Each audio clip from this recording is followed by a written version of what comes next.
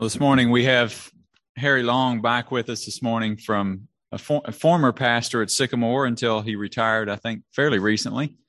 So we're happy to have him back with us this morning to open the Word to us. He has started a series in Revelation, and we'll continue that this morning. We're going to read two passages not in Revelation in kind of preparation for that. So John chapter 13, if you would stand for the reading of God's Word. John 13, 34 and 35. A new commandment I give to you, that you love one another. Just as I have loved you, you also are to love one another. By this, all people will know that you are my disciples, if you have love for one another. And then also 1 Corinthians 13, famous love chapter, verses 4 through 7. Love is patient and kind. Love does not envy or boast. It is not arrogant or rude. It does not insist on its own way.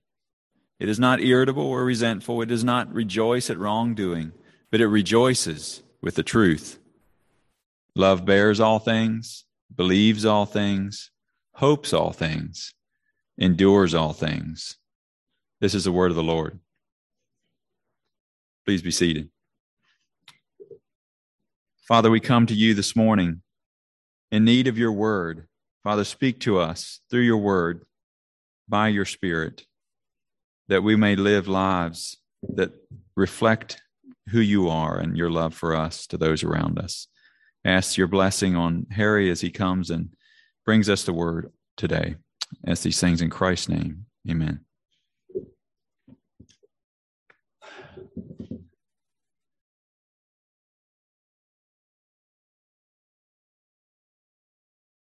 It's really good to be with you again. Last week I was told after the service that some of you couldn't hear, and you couldn't hear clearly. At least it sounded outside the envelope. And so I wanted to ask, can you hear me clearly this time? We've alerted, we did kind of sound check, and maybe that. Very good. There's nothing more boring than coming to church and not being able to hear the message, is there? It's just, unless it's actually hearing the message and thinking that was even more boring than when I didn't hear it. So I hope that's not your experience this morning. Anyway, last week we did start our series in the first chapters of Revelation. It's a series on the letters to the seven churches. Last week we looked at chapter 1. It was foundational. It is news from heaven. News from heaven to the church at large. And the seven churches just represent the typical problems in churches. And we're going to go through each of those churches one by one. I'll be with you this month and next month, except for one Sunday when we have scheduled a visit, a long-planned visit to be with our grandchildren in Tennessee. So we have time to look at each of these churches. This time it is the letter to the church in Ephesus.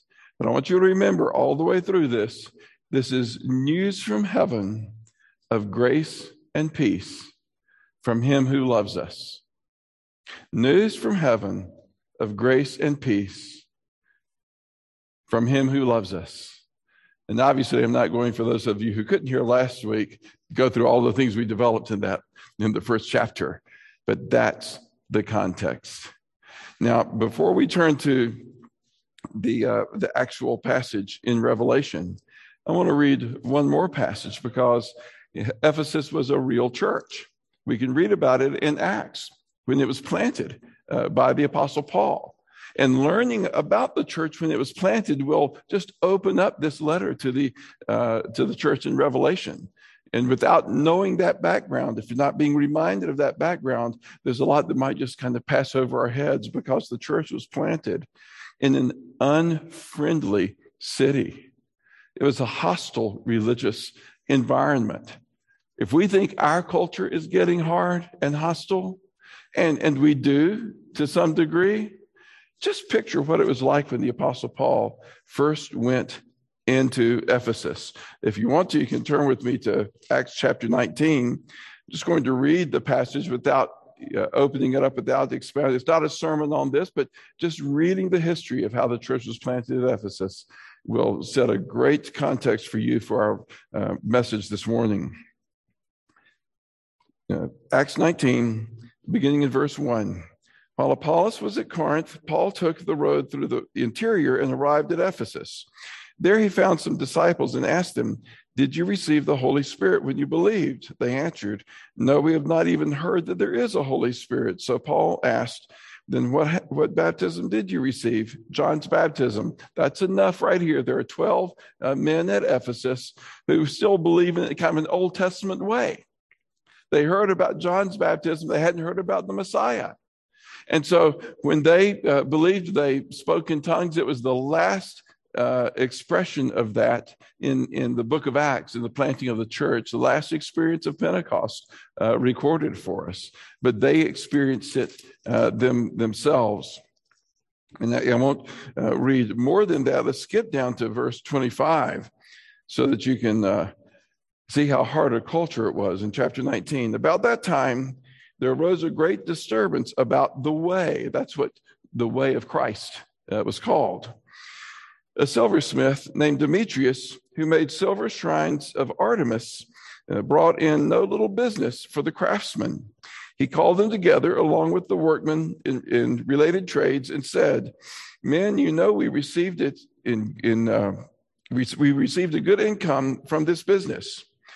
And you see and hear how this fellow Paul has convinced and led astray large numbers of people here in Ephesus and in practically the whole province of Asia. He says that man-made gods are no gods at all. There is danger not only that our trade will lose its good name, but also that the temple of the great goddess Artemis will be discredited, and the goddess herself, who is worshipped throughout the province of Asia and the world, will be robbed of her divine majesty." When they heard this, they were furious and began shouting, "Great is Artemis of the Ephesians!" Soon the whole city was in an uproar. The people seized Gaius and Aristarchus, Paul's traveling companions from Macedonia, and rushed as one man into the theater. Paul wanted to appear before the crowd, but the disciples would not let him. Even some of the officials of the province, friends of Paul, sent him a message begging him not to venture into the theater. The assembly was in confusion. They were shouting one thing, some another. Most of the people did not even know why they were there. The Jews pushed Alexander to the front, and some of the crowd shouted instructions to him. He motioned for silence in order to make a defense before the people. But when they realized he was a Jew, they all shouted in unison for about 2 hours, "Great is Artemis of the Ephesians!" The city clerk quieted the crowd and said, "Men of Ephesus, doesn't all the world know that the city of Ephesus is the guardian of the temple of the great Artemis and of her image, which fell from heaven? Therefore, since these facts are undeniable, you ought to be quiet and not do anything rash. You have brought these men here, though they have neither robbed temples nor blasphemed our goddess. If then Demetrius and his fellow craftsmen have a grievance against anybody, the courts are open and there are proconsuls. They can press charges. If there's anything further you want to bring up, it must be settled in a legal assembly. As it is, we are in danger of being charged with rioting because of today's events. In that case, we would not be able to account for this commotion, since there is no reason for it." After he said this, he dismissed the assembly. Oh, that would be a great passage to preach in our culture with the last couple of years we've had, wouldn't it be? But it just gives you the context for Ephesus, but I want to go to the end of chapter 22, 20 also. The Apostle Paul travels on, and then he stops by Ephesus on his way back.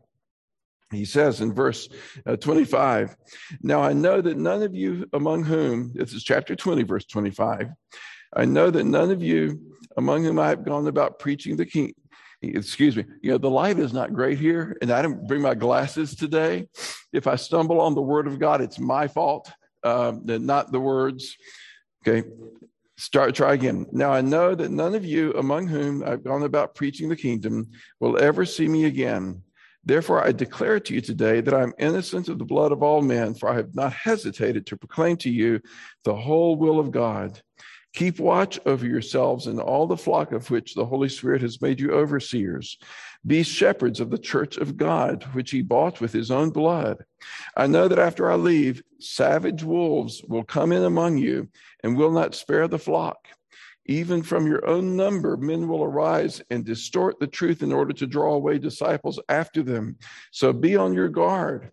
Remember that for 3 years, I never stopped warning each of you night and day with tears. Let's just go down to the verses 36 through the end of the chapter. When he had said this, he knelt down with all of them and prayed. They all wept as they embraced him and kissed him. What grieved them most was his statement that they would never see his face again. Then they accompanied him to the ship. He was headed back to Jerusalem, told them that this would be the last time that he would see them, they would see him on earth. Something about their weeping because of that, it tells us about their relationship with Paul, doesn't it? They loved him, and he loved them. They were a church in a hard place. There would be savage wolves, false teachers that would come in. Among them, it was not an easy place to be a church. But they loved one another because of the love of God for them that the Apostle Paul had preached to them. And they responded with love and commitment to God. That's the founding of this church. Now let's turn to Revelation chapter 2, verse 1. To the angel of the church in Ephesus, write. Now, last week we did lay the foundation of this whole passage. Who's this angel? The angel, I think, I've really grown in my view of this. I think is just the messenger. The word angel means messenger, and God is giving a message through John to the church. So he's writing to the leader of the church to read this to the congregation. But the leader does represent the personality of the church. A church takes on the personality of the one who is leading. It's not that there are not many personalities in the church. But if a leader is going to allow heresy, then the church is allowing heresy. If the leader, as is in this case, loses his first love, the love that he had at first, the church will too. So the leader expresses the personality, the spirit of the church in that way as well. So to the messenger of the church in Ephesus, write, these are the words of him who holds the 7 stars in his right hand and walks among the 7 golden lampstands. The 7 stars are the angels of the churches, the leaders of the churches, representing the different types of churches, different personalities of churches. These are the stars, the 7 stars. And Jesus walks among the 7 golden lampstands. The lampstands are the churches themselves. We are not the light of the world by ourselves and in ourselves. We're lampstands that carry the light of Christ. We become the light of the world as he indwells us. So we're lampstands. Now, what does that phrase remind you of when it says Jesus walks among his churches? He walks among. There are 2 things that come to mind for me. One goes all the way back to the beginning of the Bible. In Genesis 3, after Adam and Eve have sinned, it says that God, the voice of God walked among the garden, and they hid among the trees. There's a sense of God fellowshipping with his people. They belong together, but Adam and Eve have sinned, and when God walks among them in the Garden of Eden, they hide because sin has separated. God was not content to let that separation stand. That would have spelled hell for every single one of us if God had not acted in redemption. He promised our first parents that the seed of the woman and the Lord Jesus himself would crush the head of the serpent, the devil who led them away. So there's a promise of salvation from the beginning. And then we find Jesus himself is called Emmanuel, God with us. He said to his disciples, the kingdom of God is among you in himself. And as the Holy Spirit has descended upon us, and now that atonement is made for sin, we are the temple of God. The kingdom of God is within us. Whatever church, whatever congregation in the world, in whatever generation in history, it's important for the church to remember we have a Savior who's personal. He walks among his golden lampstands. He is with Evergreen Presbyterian Church and within you as his temple. Isn't that something? Just think about that. This message is a blessing to his church. In the first chapter we read, blessed is he who reads these words, and blessed are those who hear and put them into practice. Realize this: the Lord Jesus, very personally, through the Holy Spirit, walks among his churches. He is with you, and he is within you as he has made you his temple. I know your deeds, your hard work, and your perseverance. I know that you cannot tolerate wicked men, that you have tested those who claim to be apostles but are not, and have found them false. You have persevered and have endured hardships for my name, and have not grown weary.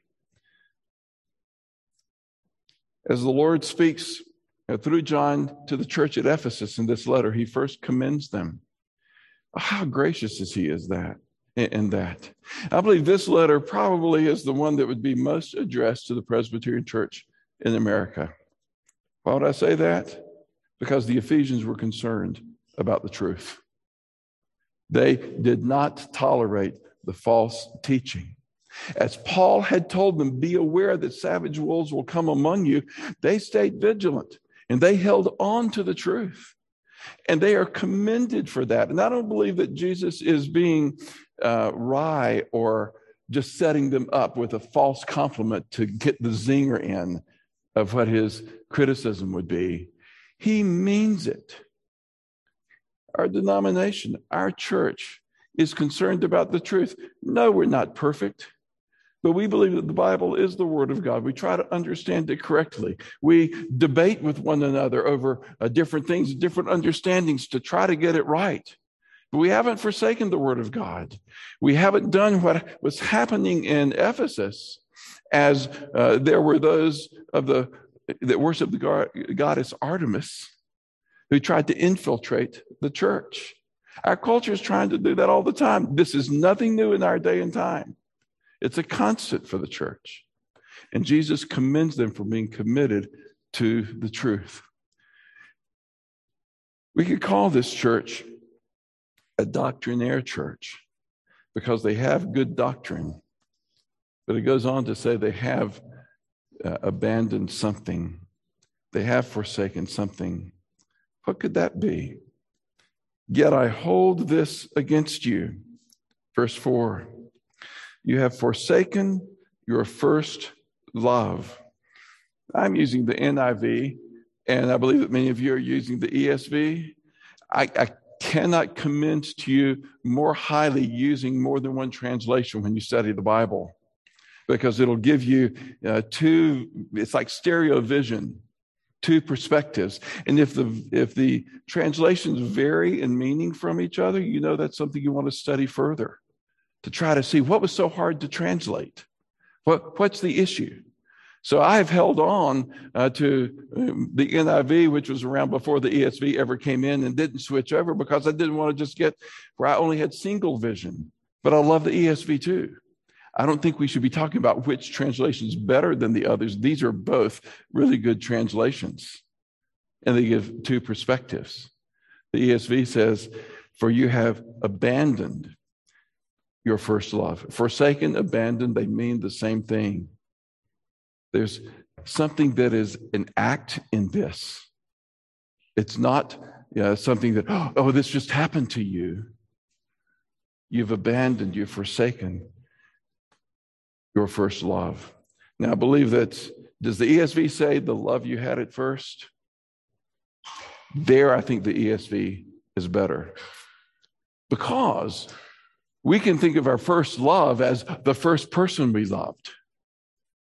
We can think of, well, Jesus is our first love. He's the most important love and miss the fullness of that this passage is talking about. He's talking about the love they had at first.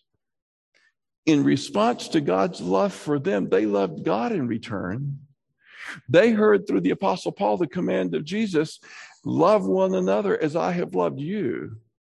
This love encompassed all of their relationships with God and it overflowed into their love with one another. We saw it when they were weeping when the Apostle Paul said, I won't see you again here on earth. It'll be in heaven. It's a love relationship. The love they had at first embraced all these relationships, and it first and foremost came from God. For God so loved the world that he gave his only begotten Son.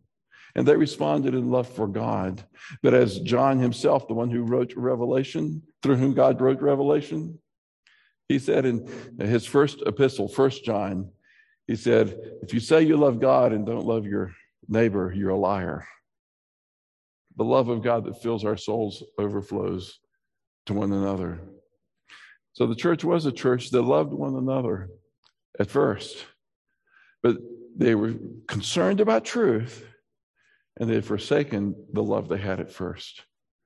Oh, that doesn't happen, does it? I invite you to come to General Assembly with me sometime, or even just Presbytery, or perhaps even a session meeting, or just any church. When you're concerned about things, what's right, what we should do, what's wrong, and we can get so concerned about the truth that we forget we need to be also concerned about loving one another. The illustration that's always worked for me is the human body. The truth is like the skeleton. If your body does not have a skeleton, then you're a mess, quite literally. My wife fell last summer at General Assembly and broke her hip, and then in the fall had to have a hip replacement, a second stage of it. When your skeleton isn't working, it hurts. If we lose the sound doctrine of the Word of God, we're a mess as a church. But a skeleton by itself is a scary thing, right? It's dead. It doesn't have the flesh and blood, the warmth of life. You have to have both the truth and the love. And the truth that God so loved us that he sent his only Son while we were sinners. The truth that Jesus said, this command I give you, that you love one another. Even as I have loved you, you are to love one another. In Colossians, Paul tells the Christians, forgive one another, even as God in Christ forgave you. For those of you that came from Sycamore, they go all the way back to the planting of this church here at Evergreen. You'll recognize another operating image in my life is that the church is a fellowship of porcupines. We get close to one another until we stick each other. And then we don't like that, and we draw back from each other, and then we get lonely and cold. And the process, since we are not yet perfected, we will not be perfect with one another. But there is a love that can forgive one another as God in Christ forgave us. So the truth of the grace of God and the gospel should feed our love for one another, and it shouldn't just become an argument to defend the truth. And Jesus, through John, is saying to the church at Ephesus, I commend you for holding to the truth, but you've forsaken the love you had at first. Remember the height from which you have fallen, and do the things you did at first. Love shows itself in action. The way we tend to each other, the way we care for each other, the way we serve Christ.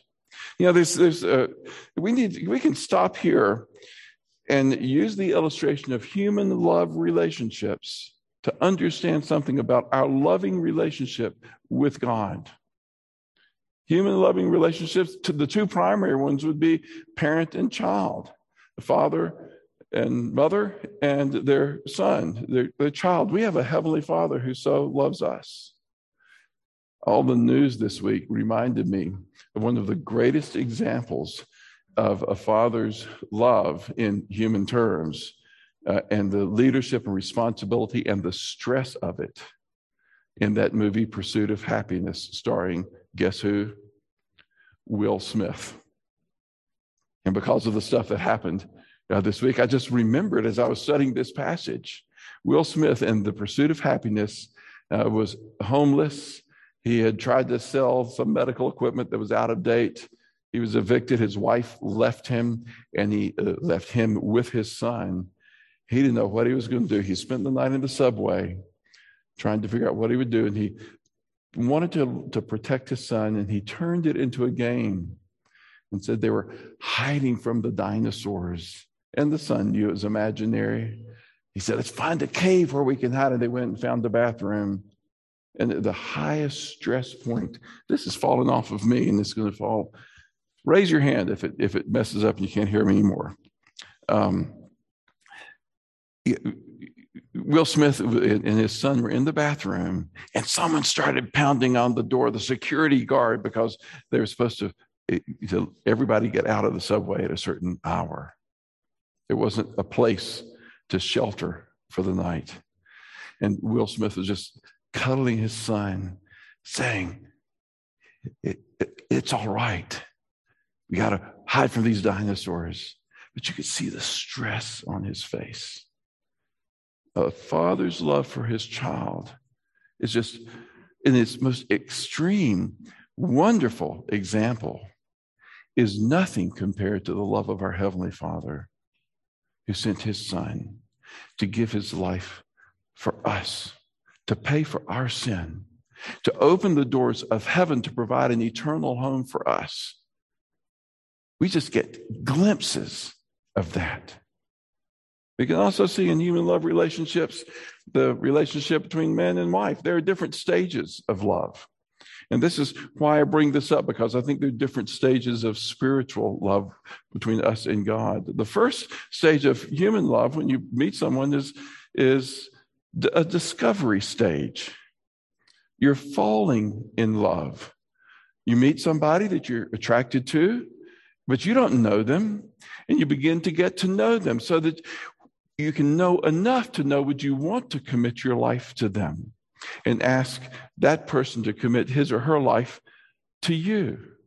Mary and I, when we met in college, would go to lunch and in the cafeteria, and we were getting to know each other. We'd get into conversations. If we didn't have a class or other commitment in the afternoon, we could just talk all afternoon. We'd see people coming through with their dinner trays. It was a discovery phase. Then the next phase is the commitment phase. When you know enough to know, I want to commit my life to you, and I ask you to commit your life to me. Will you marry me? Last week, an operating illustration for our study in Ephesians is the graveyard shift. In this fallen world we all live, we're working in the graveyard shift, and things are hard and difficult, but the sun is coming. The pun intended, deliberate. Jesus is called the morning star. That's the hope that we have when things are hard and dark and difficult here. You know, the sun is coming. Well, after Mary and I got married, I had that graveyard shift. I worked Thanksgiving. I worked Christmas. You had to work a year before you got any vacation. I began to think, wow, when we were dating, we really wanted to be married because of all the freedoms and privileges of being married, right? And after I was married, it's like, I wish I was back in college and had those college hours and schedules. When you move into the commitment stage, responsibilities come in. But that's part of the romance, isn't it? Last week, for those of you who could hear, when I shared the song with you about the graveyard shift, wasn't that romantic to talk about how hard we were working in that midnight shift? It didn't feel romantic at the time. There's a stage in discipleship when we discover the love of God for us, and we respond in love for him, and we receive him as Lord and Savior. And then we can move into a stage where we're having to learn things. If you remember that book, My Heart, Christ's Home, if you're not familiar with it, find it and get it. It's a great little book, giving the image of Jesus coming into your life. And he just starts knocking on all the rooms of your house, including that closet where you're trying to hide the dirt, etc. And he begins to grow you up and sanctify you. The commitment stage is wonderful. It is work. It is discipleship. Jesus trained his disciples for 3 years. And how many times did he say to them, "Oh, you have little faith"? They were having to grow in their faith. And they were filled with the Holy Spirit and sent out into the world. In human relationships, when you get married, you can say, I want to live out our commitment. I want to live out our love. And we want to work on our marriage to make it better. And there's always that hope that when there's something that's frustrating, whether it's a circumstance like the job is hard, have no vacation, or our relationship, there are things that I didn't know you didn't like about me. I was the most perfect husband on the day I got married. Ever since then, I've gone downhill. I've actually gotten better, but I'm just more aware of how I'm not the greatest, the perfect husband in the world. It's the same way in the Christian life. We grow in our understanding of our sin as we grow as Christians in our understanding of the grace of God for us. But there's a point, and this is the important point in application of this passage about losing your first love, that you realize in your marriage, in your human love relationship, my spouse is not going to change the way I wanted my spouse to change. And I'm not changing the way my spouse wants me to change. And you move from the working on the relationship to the I love you anyway stage. You know what? That is the romantic promise in the marriage vows. I've never had anybody say to me that they would want me to lead them in vows. When I've done a lot of weddings, and nobody said, let our vow be, I promise to love and cherish, for better, for worse, in sickness and health, for richer, for poor, as long as you please me. That's just not very romantic. It's something unconditional. As long as we both shall live, till death do us part. That's the commitment. Until we get to the point where we say, I love you anyway, we're always saying, I'm working on our loving relationship so that you'll please me better. There's a test in our Christian life if we're thinking, I love God because he first loved me, and I think he's going to lead me into the life that I want. I think he's going to please me. He's going to bless me. He's going to make things easy. He's going to take away these problems. Guess what? Psalm 1 is the way of the righteous is blessed. Blessed is the man who walks not in the counsel of the ungodly, nor standeth in the way of sinners, nor sitteth in the seat of the scoffers. His delight's in the law of the Lord. There's delight in the Christian life, but it's not problem-free. And if we think that we will love God as long as he pleases us, then we are the kind of soil in the parable of the sower that when the heat of the day comes, it dies away because it really didn't have root. We weren't really committed to Christ. We were trying to use him to get our own agenda filled, to get God to please us. Those are stages of loving relationships, but here's the thing. How many of you that have been married for a long, long time, I bet you every single one of us have had the conversation of, I wish it could be like it was at first. I wish it could be like when we were dating. Things are hard now, whether it's job, health, kids, broken relationships, things not working out as well as you thought. It was just so easy when we were falling in love. There's a test in that. Are you in love with falling in love? That's the discovery phase. As a Christian, are you in love with the excitement you had at first as a Christian, and now it's become mundane and maybe a little bit boring? It's a rut. And you think that this passage is saying you've abandoned your first love, the love you had at first, as I need to find that discovery stage again. Guess what? By definition, you can't find it. You're familiar with Christ. You're familiar with the gospel. You know the truths of Scripture. You've heard 1,000 times how God loves you. Has it become boring to you? Well, you can't get back to the discovery stage, but there's something deep in going through it. Now it's become so ingrained in me that I know God loves me, that I'm not afraid when I get that cancer diagnosis, because I know heaven ahead. I'm not afraid when someone rejects me. It does hurt, but I know God's love for me.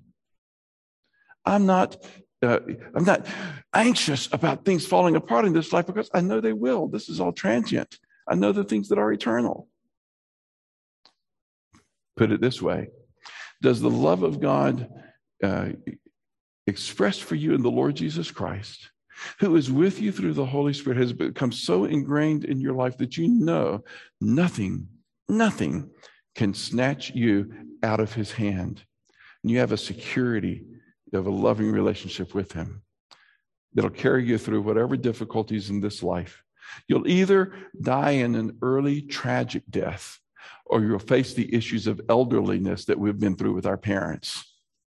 It's this mortal life is not fun.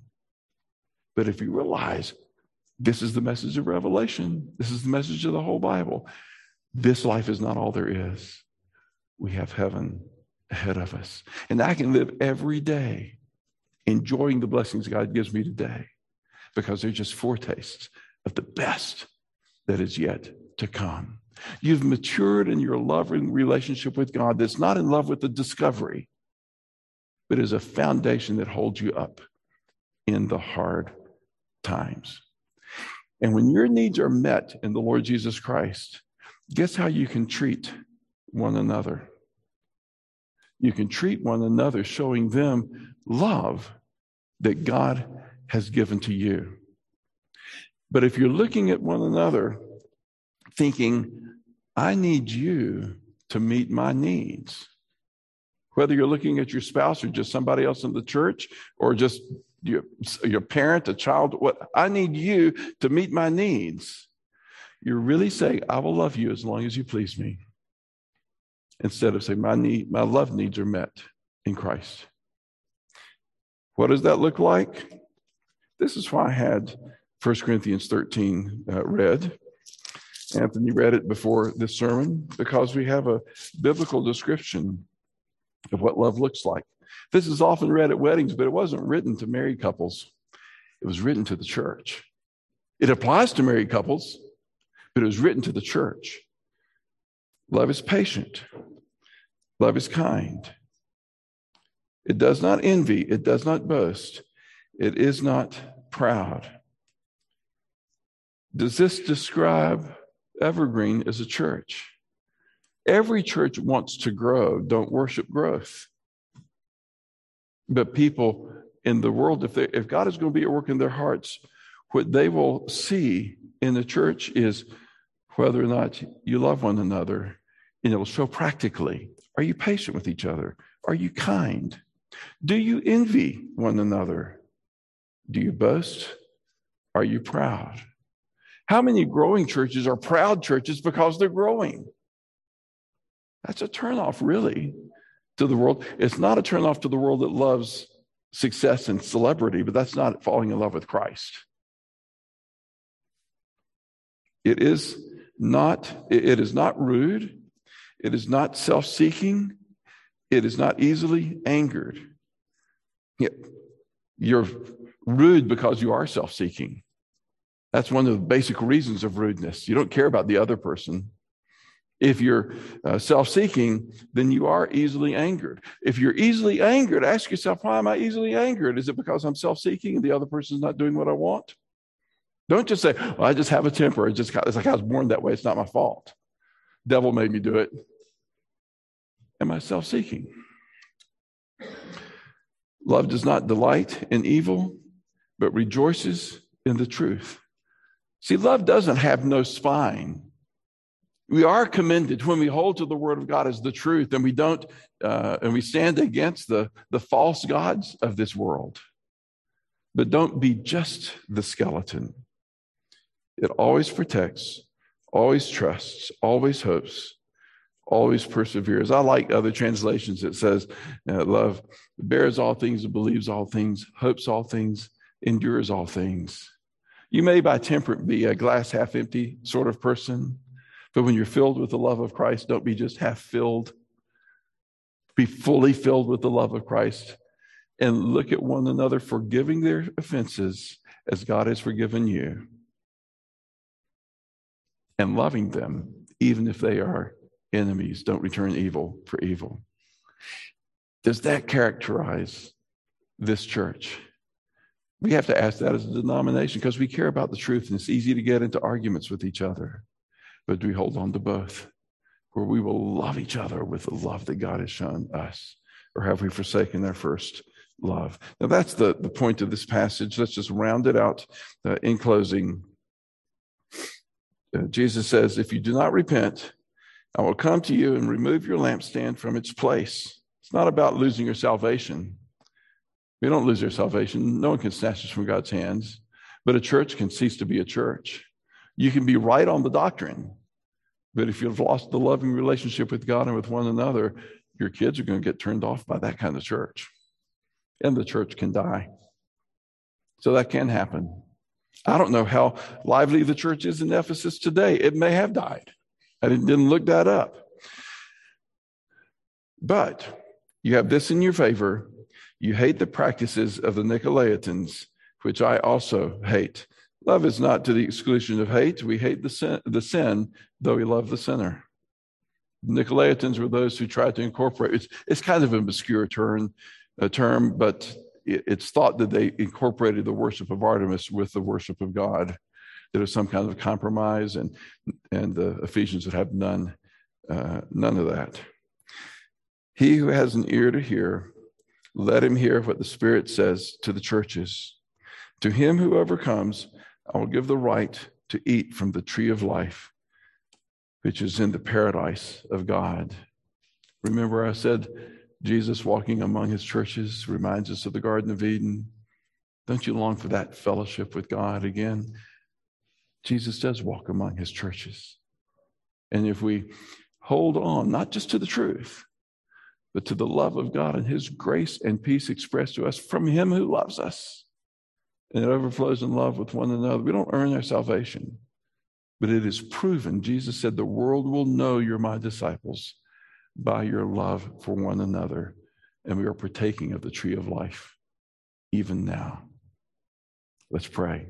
Heavenly Father, I pray that this would be an encouragement to us, that we would be reminded of the love we had at first, not mistake it for just discovering the gospel and the excitement of everything being new, but that we would be drawn to you because you love and care for us, so that perhaps in the darkest moment of our lives, we would say with the psalmist, yea, though I walk through the valley of the shadow of death, I will fear no evil, for thou art with me, thy rod and thy staff, they comfort me.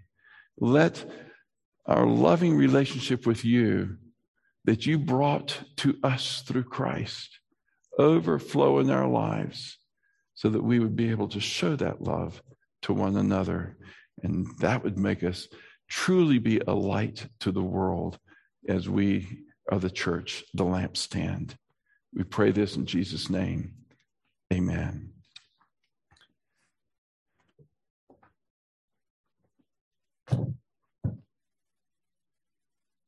To the Lord's Supper. I'm going to ask the elders if they would come forward as we would distribute it. Since you have the Lord's Supper every week, I'll try to point out just different facet of it each week. Jesus said, this is my body, this is my blood. The Catholic Church has taken that in such a literal sense, saying it becomes literally his body and blood. But Jesus also said, I am the door, I am the gate. It didn't mean he had doorknobs and hinges. If you just take the sayings of Jesus and remember all of them, you think, what does this mean? These elements signify his physical death on the cross as he paid for our sins. And spiritually, they even go beyond that. Just as these elements are physical, they signify something greater than that, that he he swallowed the wrath of God in its entirety for us. God so loved the world that he sent his son to pay the payment for our sin. And as we take these elements to ourselves, we are taking into our hands and into our body the physical elements that signify our redemption through the atoning death of Jesus Christ. That's the love of God expressed for us. If you harbor an anger or a hatred, a grievance, an unforgiveness towards someone else, consider what the love of Christ compels you to do, that you would